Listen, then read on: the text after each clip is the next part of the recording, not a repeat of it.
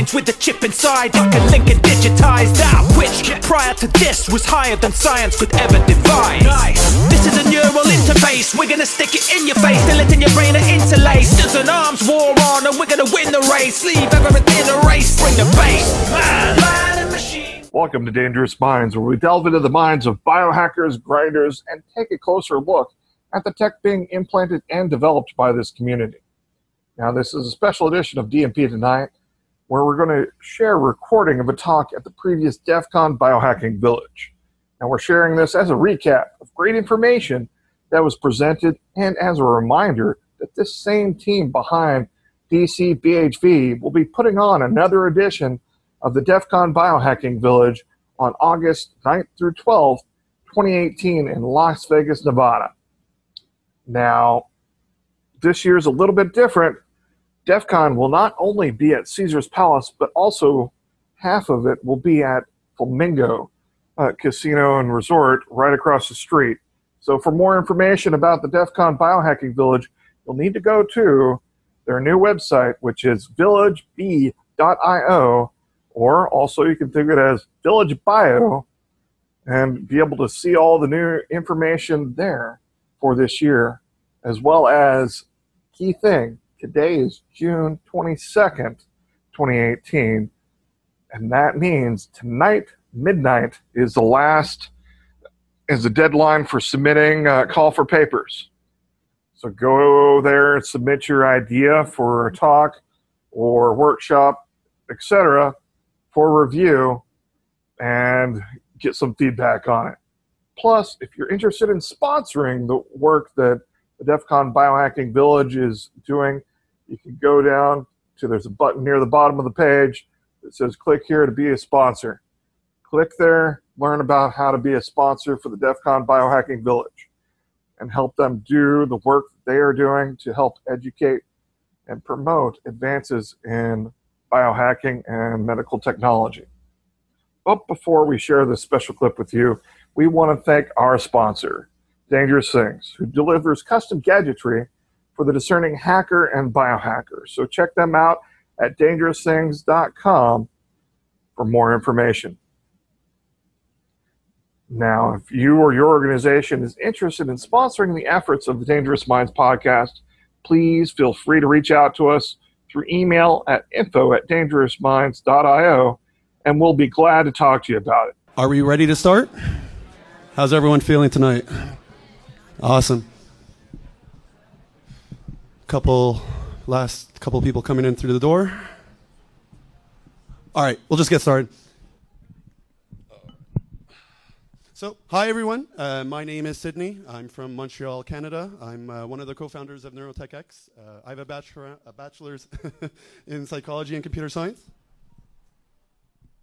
Yeah, my name is Steve. I'm the founder of Puzzlebox. We make brain-controlled toys and games for consumers that are all completely open source. And I'm Melanie. I'm also one of the co-founders of NeurotechX, and I'm doing a PhD in cognitive neuroscience. So this is me and Mel's first DEF CON experience. So cheers.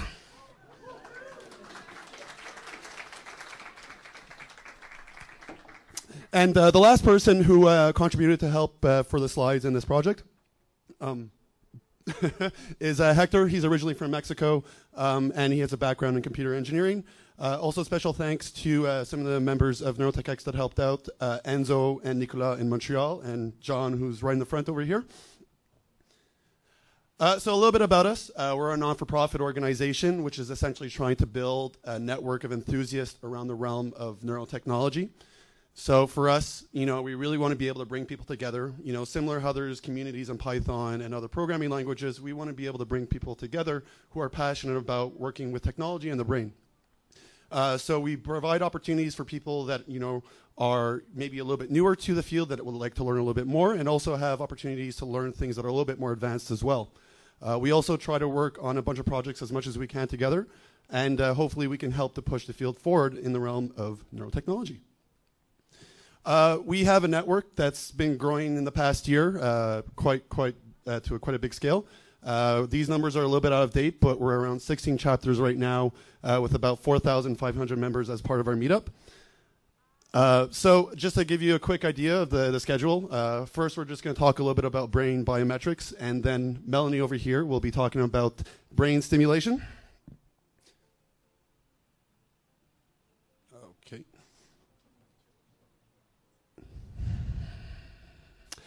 All right, uh-oh, ball of death. Ball of death. All right, so I know what the next slide says anyways. Oh, okay, so we passed one. So when I say the term biometric, raise of hands, who knows what I mean by that? Okay, so the majority of you, so I'll quickly kind of go through this part. Still loading. All right, so essentially, yeah, so for those who are not really familiar with the term, essentially what it means, it's using some form of biological trait to be able to identify you. There's certain advantages of using something like this versus passwords or RFID cards, obviously because there's something that's a little bit more unique about it and much more reliable. Obviously, there's issues in terms of privacy and people gain access to your biodata that you may not necessarily want to have access to, and the potential increase in assault if someone has to try and get into a system.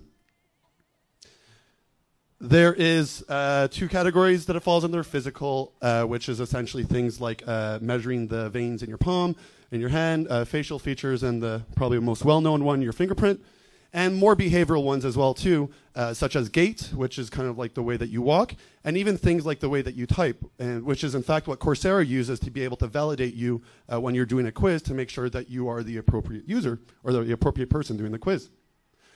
There's 7 factors that you should be considering when choosing a biometric for your own work or house. Number 1, universality. Does every person identified for a system have this trait? Number 2, uniqueness. It should be something that's sufficiently different from relevant populations so as to be distinguished. Number 3, permanence. How permanent is the trait? Is it something that can change over with age or the time of day? Number 4, measurability. How easy is it to measure the biometric? Number 5, performance. How accurate is the biosignal? How quickly can it be acquired? Is the tech robust? Number 6, acceptability. How willing is the target population to use the biometric? And obviously, maybe the one that's most interesting for the crowd here, circumvention. How easy is it to simulate or fake the signal? So bring it back to brains and the biometrics, or the using your brain as a biometric. It's something that's really getting a lot of popularity in the past 5 or 6 years, with a shit ton of articles being written in 2014, 2015 especially, and over the past 5 years, 100 publications. One notable one, which some of you might be familiar with once the slide actually loads, is an fMRI study, which was done as part of the Human Connectome project, which is essentially a project to be able to connect, figure all the connections within the brain. So it was something that was able to accurately predict if an individual was, you were looking at the right individual 98% of the time. So you'd have 2 different sessions, and you'd be able to kind of connect the 2 sessions together, specifically looking at a resting state when you're doing activities that involve the resting state, which I'll explain a little bit afterwards. However, it is not something that's necessarily that you need to do with something that's a very expensive machine. Oh, it's fine. Which is, an fMRI. You can in fact do it with technology that is a little bit more accessible. So Steve over here will explain a little bit more about that. All right, again, we're just working out our slides here, but I'm going to talk a little bit about brain-computer interfaces in general. So any sort of system like this is going to use the brain for biometric. In fact, any kind of system that's going to use the brain as part of its feedback loop is considered a brain-computer interface. And just to give you sort of a quick overview, when you think and move and act, there's messages that get passed back and forth between the neurons in your brain through chemical and electrical processes. So when a cluster of when the synapse in a neuron fires, there's a small amount of electrical energy that is released. It's on the microvolt scale, so we're talking millions of a volt. But you can pick this up at the scalp level using an EEG. An EEG is just a very sensitive voltmeter. So what we will do is put electrodes around different structures of the brain on the scalp that we care about, depends on what we're trying to accomplish. And we will read the electrical signals that are firing underneath. We get a nice little squiggly line coming out of that. The second step is you have to understand that we might care about a cluster of neurons that are, say, the size of a needle point. But once that signal hits the skull, it expands to the size of a dime. And once it gets to the scalp and the skin, it's now the size of a quarter. And that quarter is overlapping with all the other clusters of neurons in that region that we don't care about. So we need to do lots of analysis to pull the signal out that we care about from all of that relative noise. There's a couple ways we do that. One of them is, say, frequency analysis. If we are, say, we want to know how focused a person is, we will look at the spikes in their brainwave, and we will look to see if there is a consistent firing within a certain frequency range. So just imagine that EEG is a microphone over a drum. And when a message passes underneath, it's like someone beating on the drum. If we hear a steady drum beat within a certain range, that's associated with focus from the neuroscience. So in this case, we would do a bit of processing to try to eliminate some of the noise, and we are trying to pull out that feature, which in this case would be focus. Once we have that feature, we want to translate that into some sort of metric we can use, say, put it on a scale from 0 to 100%. How focused is the person? Once we have that measurement, we can play that back to the user. We can do it visually, we can do it physically, we can do it through any other method, which will then be perceived by the brain, and the loop continues again and again. That is a BCI. So Steve here is going to do a bit of a demo for us. So he's going to get set up in a little bit. Essentially, just from here, we're going to explain, a little bit about what type of brain activity we're looking for and how we acquire the signal. So there's two main types of brain activity that we're trying to acquire. One is called neural oscillations, and the other one is called event-related potentials, or ERP. Essentially, what a neural oscillation is, it's just a rhythmic pattern of activity in the brain. So if you were all to close your eyes right now, you would start to create a certain wave of pattern that would be capturable with one of the devices, which is specifically, you would see a change in the amplitude of the alpha range. These are kind of like the standard neural oscillations that most people are familiar with. You probably heard of the alpha brainwave or the beta brainwave, but these kind of correspond to different types of mental states, with the lower kind of frequencies, such as delta and theta, being more kind of like an REM, kind of sleep, meditative state, and beta being much more you're in a focus state. So this is kind of how we build some of the applications. The other thing is event-related potentials. Okay, so just taking a step back, another example of how we might use an ERP and a BCI, there is a signal known as the P300. And the easiest way to understand this is, imagine you lost a car in a parking lot, and you are walking up and down rows of cars, and those cars, think of that as a random sequence. You're walking up and down the cars, and there is a whole cluster of neurons in the parietal region of the brain, that's just in the back here. That's the region responsible for pattern matching. And there's a recognition going on. That's a car, that's a car, that's a car, that's a car. There's my car. And the moment where it clicks for the brain and it sees something with personal meaning in that random sequence, there is a spike in electrical potential, usually approximately 300 seconds later, hence the P300. Now, the way this has been used in practice is, say you have someone who is physically paralyzed, say with ALS. They can't move, they can't communicate. What you might do is take a grid of characters up on the screen, say they want to spell the word dog. Every once in a while, all the different characters are going to light up randomly, and every once in a while, the D is going to light up. And when it does, that's the thing that has personal meaning in that random sequence to the person. So every time the D lights up, there's a P300 signal. So after a couple blinks, the system is able to recognize, oh, every time D blinks, that's what they're trying to spell. D goes up, they move to the letter O. And in this way, people are able to communicate even without physical interaction. So just a little bit more explanation on the graph on the right there. This is essentially kind of how we map out the ERP responses. First thing, before kind of going into more detail, what you should take a notice of is everything that's below the x-axis there is positive, and everything above it is negative. This is just kind of the standard that's done in ERP research, so it's nothing beyond that. It's just the kind of way that they like to work with it. The other thing they should take, so going a little bit more into the signal here, you'll notice everything that's in the positive range, for the most part, is P, which essentially stands for positive. So there's a positive response that is occurring X amount of time after the onset. And everything above the x-axis is negative, so N. So when we're saying, P100, we're saying a positive response. And the number that's afterwards, the letter, corresponds where you actually see the signal. So say we provide the stimulus at 0.0, and if you see a peak at 100 milliseconds, then that will be the P100. Or in the case for what we explore a lot, the P300, it's around 300 milliseconds. But it's a range usually between 250 to about 400, 500 milliseconds, depending on the individual. So now that you kind of understand a little bit about the brain activity and what we kind of look at, you have to think about how do we acquire that signal. So the signal acquisition for a very long time was done primarily in research with kind of massive electrodes or massive configuration of electrodes. So this is what most people think about when you're thinking about like EEGs. So you know, a lot of them in a kind of a really dense area. The types of electrodes that you're in fact using, you can get different types depending what your use case is. So you could either have wet or dry electrodes, and you can either have passive or active electrodes. Wet electrodes are essentially what I have here in my hand. It requires a conductive paste to be between the skin and the electrode itself. So you'll get something like 1020, which you can get a pack of, I think, about 4 or 5 for about $50 on Amazon. Actually even cheaper here in the US, so maybe a little bit less. So you essentially, the reason why you would want to work with a wet electrode is because you get a much better quality signal. The thing is with skin is that it generates a lot of resistance, and so therefore if you have any form of conductive material, it makes it a lot easier to get the signal. Obviously the downside of it is that you're going to have paste in your hair.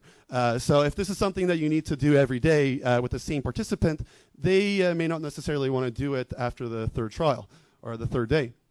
On the other side of things, where's my white? There we are. So on the other side of things, you have dry electrodes. Dry electrodes are essentially something that don't require the paste. They actually have kind of these pins on them that makes it a little bit easier to acquire the signal from the scalp. But the obvious downside is that you know, you're getting a much worse quality signal. But if you do need something that you want to do every day, dry electrodes might be a better option. But it really depends on, you know, what you want to do. You also have the option of either passive or active. Passive electrodes are just essentially the conductive material that runs through the wire that will then connect to the board. So a board like, where's my board? Uh-oh. All right, so there was a board, oh, right in my hand. All right, so a board like this. Working with passive electrodes is much more beneficial if you want to use multiple of them because they're actually cheaper per electrode. But obviously you have to be very careful in terms of, you know, not touching the wire too much as you're doing an experiment. You know, you don't want the wires to be too long, and you just have to make sure that they're properly shielded.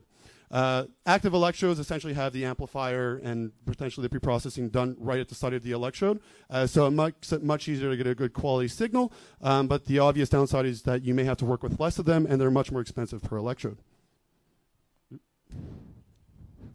So now you understand how we actually acquire the signal. You have to actually know how to place them properly.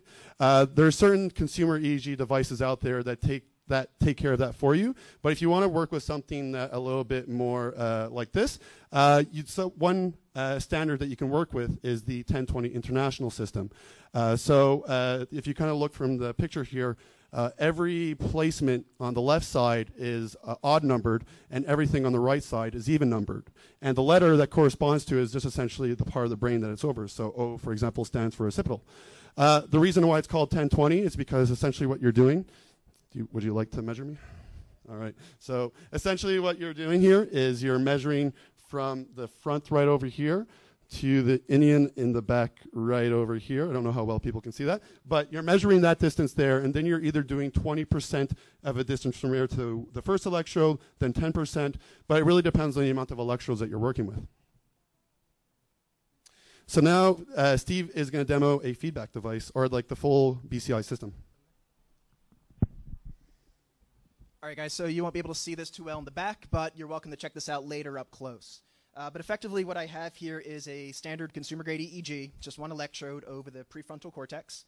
And I have an interface here. There's a bit of a squiggly line, and if you can see it, if I blink a few times in a row, you'll see giant changes in that signal. Those giant changes are actually EMG. Those are muscle noise. So EMG is an order of magnitude 10 times larger than the brain waves. But if you notice, even within that, the very, very small points, those are actual clusters of neurons that are firing that are able to be detected by this voltmeter. And so what this application does, which is, again, all open source, there is a red bar that you can see that is a measurement of how focused I am. It is based on a rolling 5-second average, and it is what percentage of the time did my brain, or at least my brainwave from the sensor, spend in the region associated with concentration. And the way this algorithm breaks down is between 40 and 60% is average, 60 to 80 is focused, 80 to 100 is very focused, and so on. So what we do with this is we tend to look at what a person's current range happens to be, and we use a little slider on the app to set a target. And I'm going to put mine right about there. And if I stop talking for a second, we will look to see if I can get my focus above that target, and that's going to send a signal to fly the helicopter. So let's give this a go.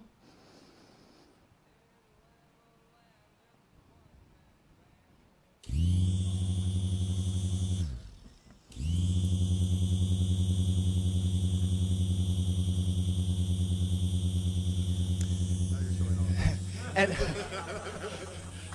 so,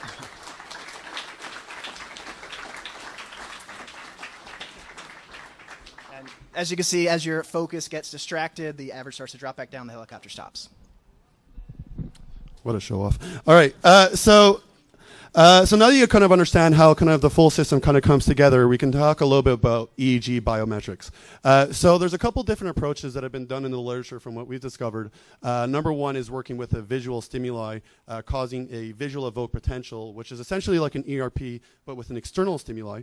So a couple of notable research articles that have been done that could essentially be replicated is number one, there was one person who did something in 2009 where they worked with one electrode right at the CZ location, which is right about here or so, where they flashed an image after an image after an image with a delay of about 500 milliseconds between each image, and they asked for a person to look for a target image. So in this particular case, they were working with 9 images, and they asked for the person to look for image number 2. So with this in mind, they took that analysis along with the analysis of the non-target pictures that they were looking at, and they were able to use this to get a person to be identified at a 97.6% accuracy.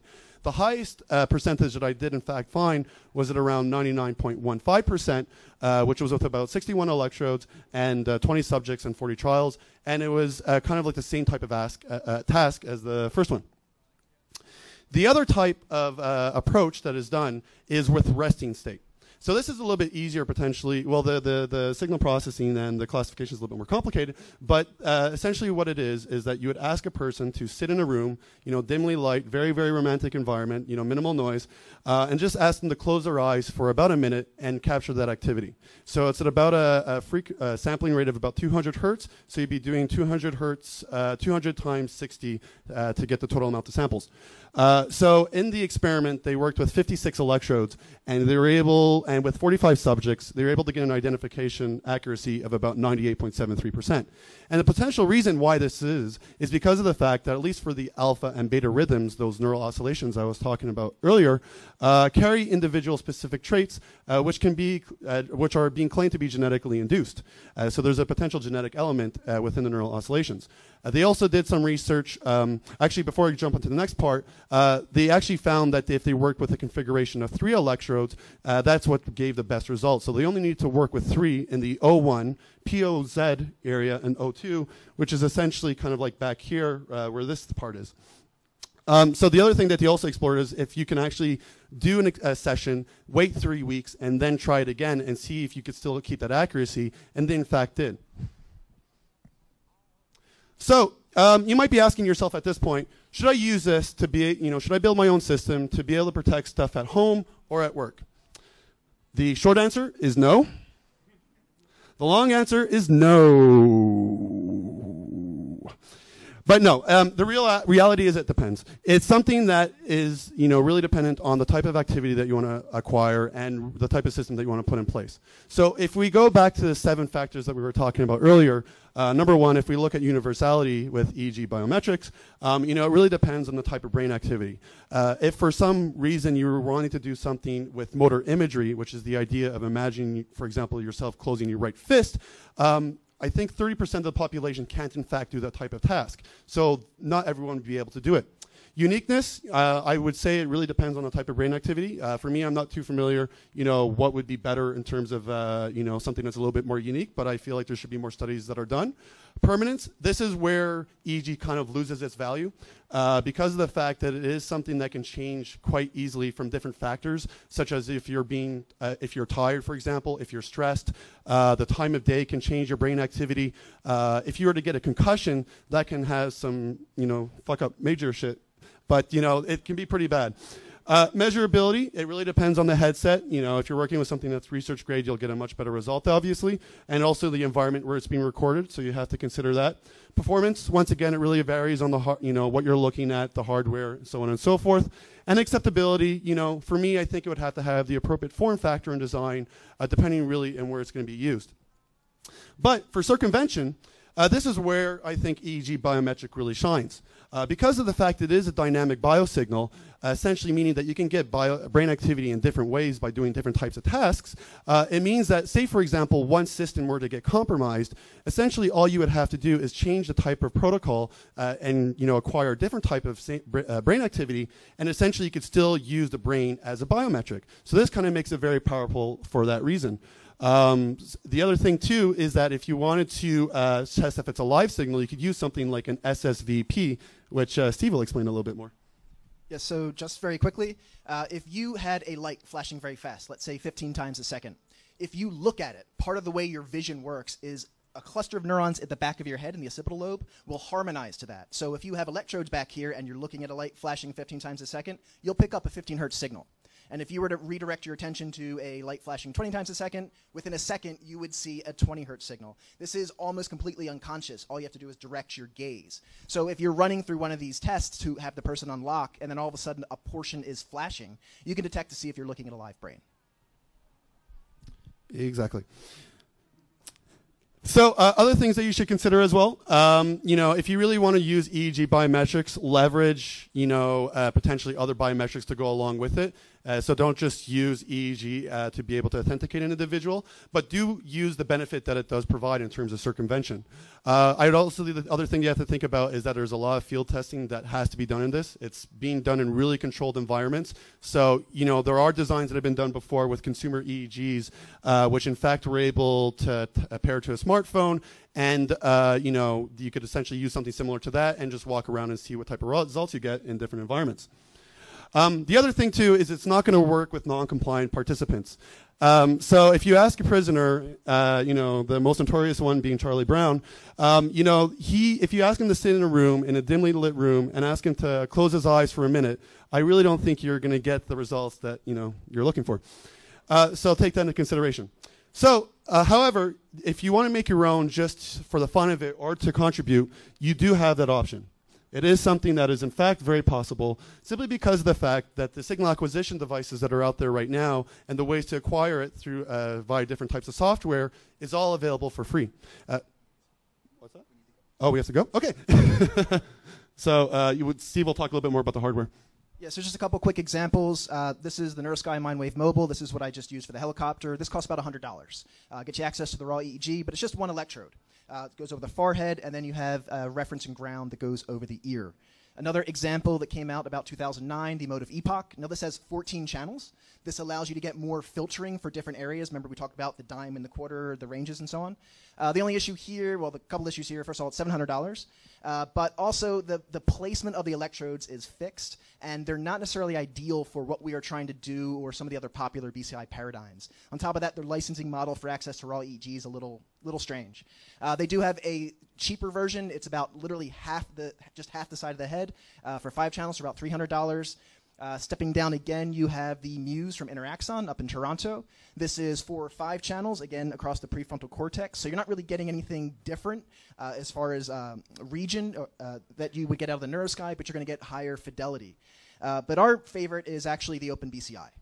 So that's what we have over here. And effectively, a group over in Brooklyn took TI's ADS 1299 EEG chip, and they made a breakout board, added Bluetooth, a bunch of other smarts to it. And the really nice thing is that they publish absolutely everything about their product, from top to bottom, schematics, firmware, software, everything is open source. And they've even chosen a license that would allow you to take their designs and commercialize them yourself without conflicting with them. So just looking at cost, if you wanted to use an OpenBCI today, the 8-channel board is $500, but if you wait a month, they have a 4-channel version coming out next month. You can buy one of those for $100. Once you have the board, you're still going to need the electrodes and maybe an apparatus to set them up. You can find lots of guides online. We're using a construction headband. It costs $6 off Amazon. You could build this whole system for about $150. So very friendly to the DIY hacker. Before moving forward and buying the hardware and establishing your own system, make sure you do have a solid protocol. Essentially, what I mean, make sure that you acquire the signal and you have a good system of acquiring it. If you ever do need help with it, reach out to your friendly neighborhood neuroscientists. A lot of them are very, very nice individuals, and I will be willing to help you. And but take into consideration to build a system, it may take you about 6 to 12 months. And just to kind of explain, how the importance of protocol is, when we were trying to build something to be able to demo for you guys, we were working with an N400 response, which was essentially looking at your reaction to acronyms that you do know versus acronyms that you don't know. So it's essentially what we learned from this is that we did everything, to the book, except we were not acquiring enough data, and this is essentially where we failed. So, make sure I think we were recording 3 minutes of data when we needed to record 45.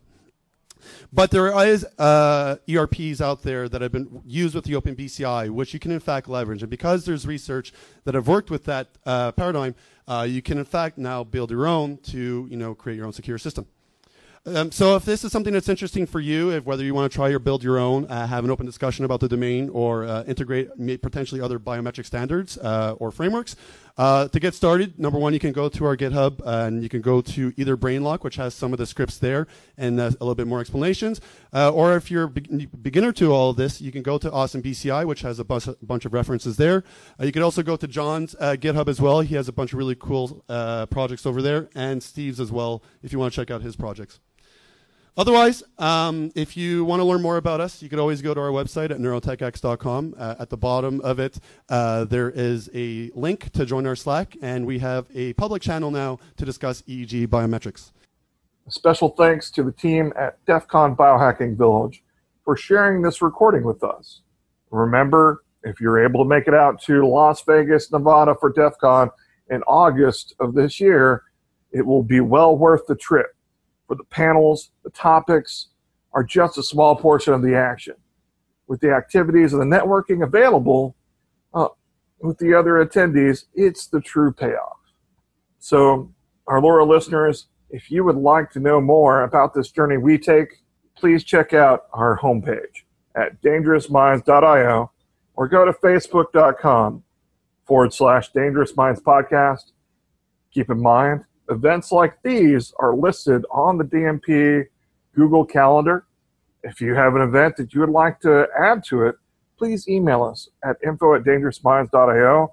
We'll be glad to add it to the calendar and share it with the community. Now, all of us here want to thank you for joining us as we explore further the tech and the people behind it within this vastly growing community of biohacking, grinding, and implantable technology today.